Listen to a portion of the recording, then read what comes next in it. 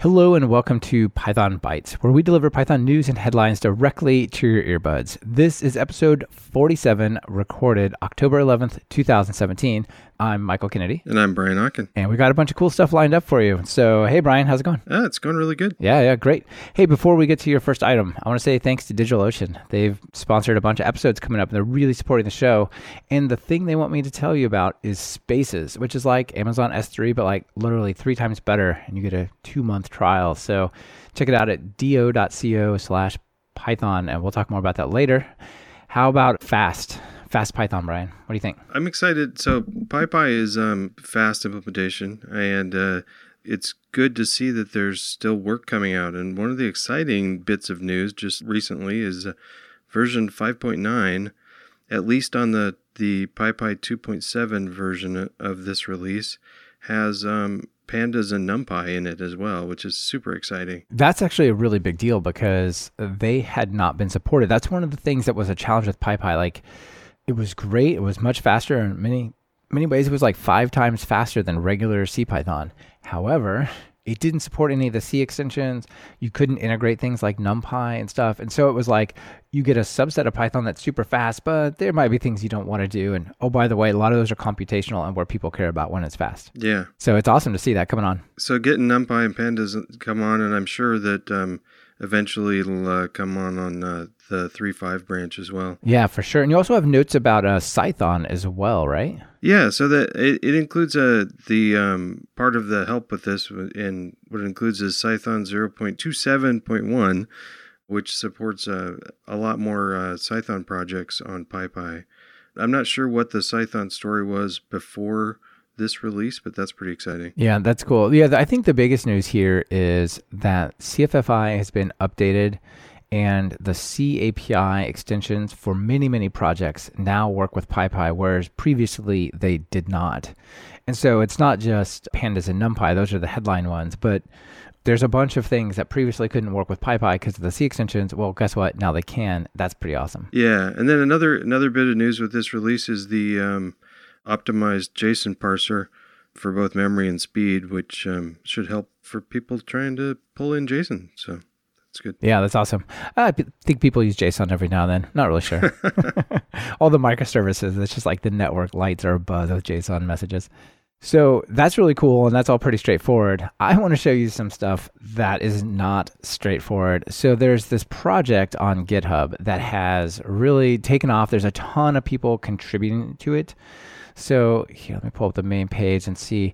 Yeah, there's 17 contributors who are doing a lot of work on this project, and it has about 3,600 stars, called WTF Python. So if you've seen the WAT video about JavaScript and Ruby, which is hilarious. You know, Python is lucky in that there's not that many weird edge cases, but this repository will show you, actually there's some weird cases. So have you seen this, Brian? No, I haven't. This is pretty funny. Yeah, I pulled out 4 items, but there's a bunch, and this is super active on GitHub. I'm getting all these notifications from it. That's cool. Like, one is about skipping lines.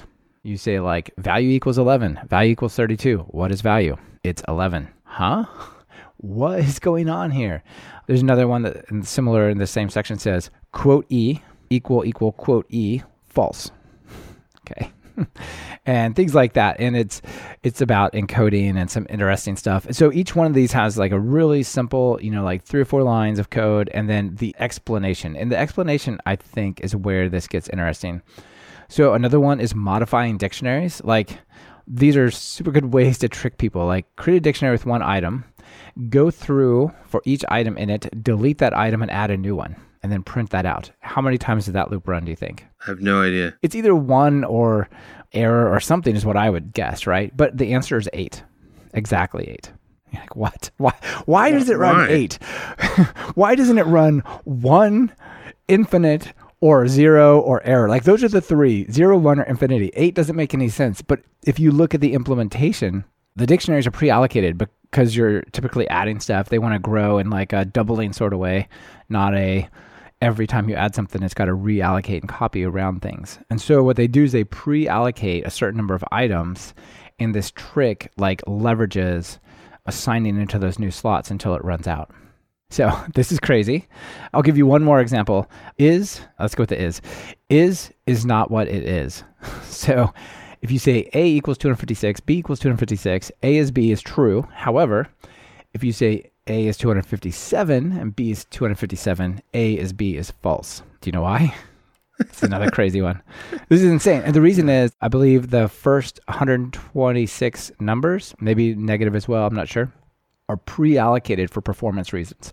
And every time you literally say the number 7, that points to this pre-allocated flywheel pattern type thing. But beyond that, these get allocated on demand. So you're basically asking, is the pointer to 257 equal to the other pointer 257? And there's no longer this tracking between them and they get dropped. So there's tons of this craziness going on here. It's pretty fun. Yeah, that's nice. So I think this is a fun project. I really commend the people working on it. It's great. And I want to do something with this later. I just haven't figured out quite what the details are yet, but there's got to be something fun here. So this makes me feel like I should go practice my Python. Maybe I'm not as good as I thought I was, because that dictionary thing going 8 times kind of took me for a loop for a bit. Anything in the WTF Python would be evil to try to bring up at a job interview, but it'd be very evil. Yeah. But if they answered it, think of that. Yeah, that'd be good. I ran across this. It's a recent article called Python Exercises, and I've done this before. So trying to either brush up on Python skills or trying to find some questions to ask at an interview or something, trying to come up with some decent questions. And a lot of the questions out there they seem to be sort of generic questions around any language, and they just happen to do it in Python. This is a collection of questions that some of them are pretty easy to start off with, like basic syntax stuff, but they're some things that check actually just Python and some use of the standard library. And I think it's a nice collection. It goes through syntax, of course, and then some text processing and OS integration and decorators, generators, and you can get into quite a few things. But I think it's a nice set. It's not too huge. It's a good one to look at. Yeah. And they don't seem too trivial. They're given this set of data, parse it into a CSV file, start the sub-process, things like that. It's pretty nice, actually. Yeah, and then at the end, the last thing they talk about is testing, which I very much appreciate. I think it's important to make sure. I've started with trying to send out code examples before I bring somebody in for an interview, ask them to solve some coding problem, but also to write a test to prove it works. And I think that's a good thing to add. Absolutely. Yeah, that's really cool. Great that they include that at the end as well. So I've got another thing you should test for. Before I tell you about it, though, I want to tell you about Spaces. So Spaces is DigitalOcean's new service, which lets you basically store files on the internet and either privately or publicly pass them around, right? So kind of like Amazon S3, but much, much more affordable. So instead of charging you 9 cents per gigabyte, they charge you 1 cent.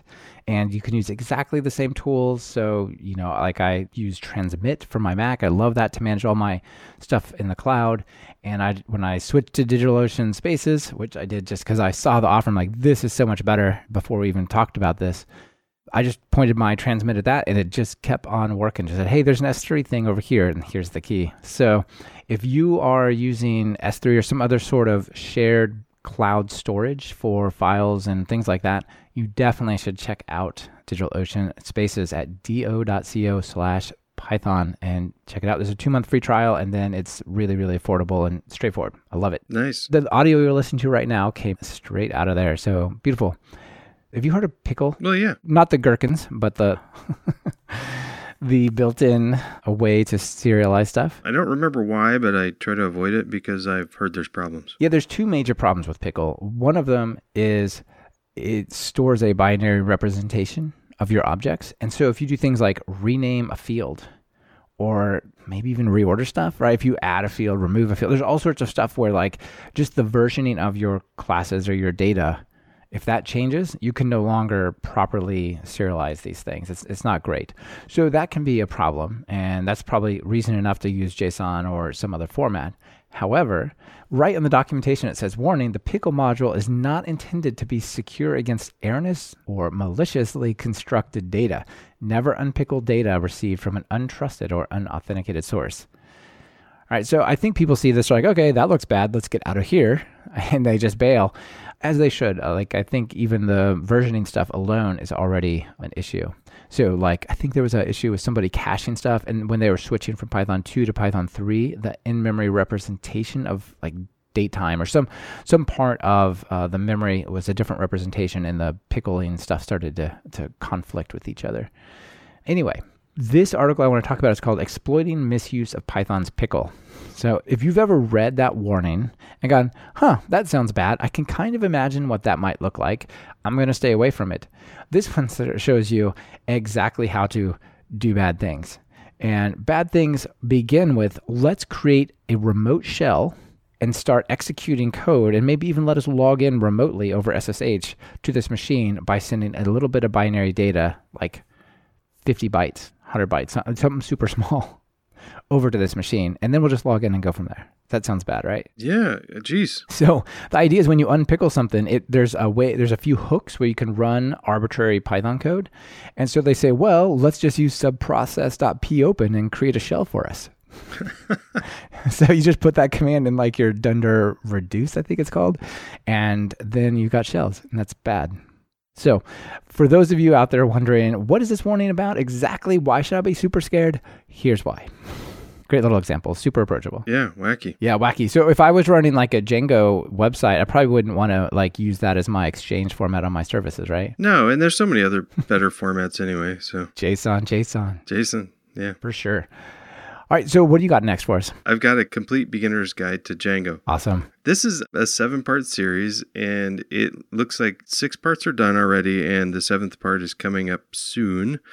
And it kind of goes through quite a bit of Django. I know there's already a lot of Django tutorials out there, but the interesting thing I think that makes this one stand out is it's it has an academic feel to it, I think.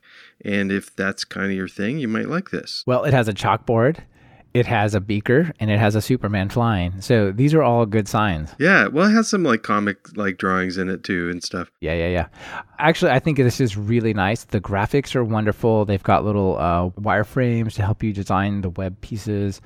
Some nice graphics for file structure. It seems super approachable to me. I kind of got lost with some of the UML diagrams and whatnot, but it's well written. People should check it out if you want to learn Django. So maybe. Yep, absolutely. And it's based on Python, not legacy Python. So this is all good as well. Yeah, so if you're looking to pick up Django, that's a good place to do it. All right. So do you remember when we talked about the malicious packages being uploaded to PyPy? Yeah. Do you remember what they were targeting? Like, how were they making those, getting people to install them? Well, there were a couple ways. There were naming standard library things in PyPy, and then also misspellings. Exactly. So we have a new GitHub project called PyPy-Parker. So this is a cool project by a guy named Matt. He sent this over and said, hey, you should check this out. I don't think a lot of people know about it yet, but it's really cool. So the idea is, we had this debate about how do people check and how people verify what gets uploaded to PyPy. Should there be like a committee that reviews it? And all that sounded really bad. And so he's created this library that says, look, the self-serve ability of people to just upload things to PyPy, this is a good thing. Let's not get rid of it. Let's just try to solve this typo squatting problem. So what he's done is he's created this thing called the PyPy-Parker, and it's an extension to dist utils. So it's a separate command that you can run on it. So if I was like Kenneth Wrights and I created requests, you do this and I could run the setup py and give it, I think it's park, and it will actually generate additional packages that I can upload to PyPy. And there'll be the various reasonable misspellings of requests. And when you import them, it'll raise an import error, and says, no, this thing that you pip installed, you misspelled that. Go get the real one over here. So it gives them like a help message and all that kind of stuff. So it blocks the ownership, or it gives the ownership of these misspellings to the original package owner. And then for the people trying to accidentally use those, it will give them the warning to say, you've misspelled this, but here's what you actually should be looking for. I think that's great. Yeah, that's cool. Yeah, so well done, Matt. Yeah, if you're a package owner, check this out. It might be helpful. Since I'm not writing so much anymore, I'm thinking about writing a couple new open source projects, so I'll probably be in that boat. soon. Yeah, nice. So you should use PyPy Parker and then give us a report. Okay. Awesome. That's our 6 items for the week. So hopefully everyone enjoyed them. Brian, what else is going on? Well, I'm just getting ready for Halloween, actually. So I know. Houses around here are getting scary. A lot of creatures and various cobwebs. But I have not been as busy as you have lately. What have you been up to? I have just released a brand new course, and you can find it at freemongodbcourse.com, and that should give you pretty much all you need to know about it. So I have this paid course, which is like a 7-hour super in-depth thing, and I wanted to come up with a way for people to get started with Python, get started with MongoDB, and then if you want to learn more, you can like take the paid course or things like that. So just drop over at freemongodbcourse.com and sign up. There's really no strings attached. You just have to create an account, and then you can go take the class. Oh, another thing I wanted to point out, this is maybe not worth a whole item, and this is not my thing, this is just something I saw, is Donald Stuffed, who runs PyPy and the website and all that kind of stuff. He sent out a tweet that said Python 3 usage has doubled in the past year according to download stats on PyPy. Oh, that's cool. Yeah, so legacy Python is definitely on the downward trend, even though it's still the majority of things that get downloaded. Yeah, so way to go, Donald, for putting that out there, and nice to see that trend continuing. All right, well, thank you everyone for listening. Brian, thanks for finding these things and sharing them with everyone. Yeah, thank you. Thank you for listening to Python Bytes. Follow the show on Twitter via @PythonBytes. That's Python Bytes as in BYTES. And get the full show notes at pythonbytes.fm. If you have a news item you want featured, just visit pythonbytes.fm and send it our way. We're always on the lookout for sharing something cool. On behalf of myself and Brian Ocken, this is Michael Kennedy. Thank you for listening and sharing this podcast with your friends and colleagues.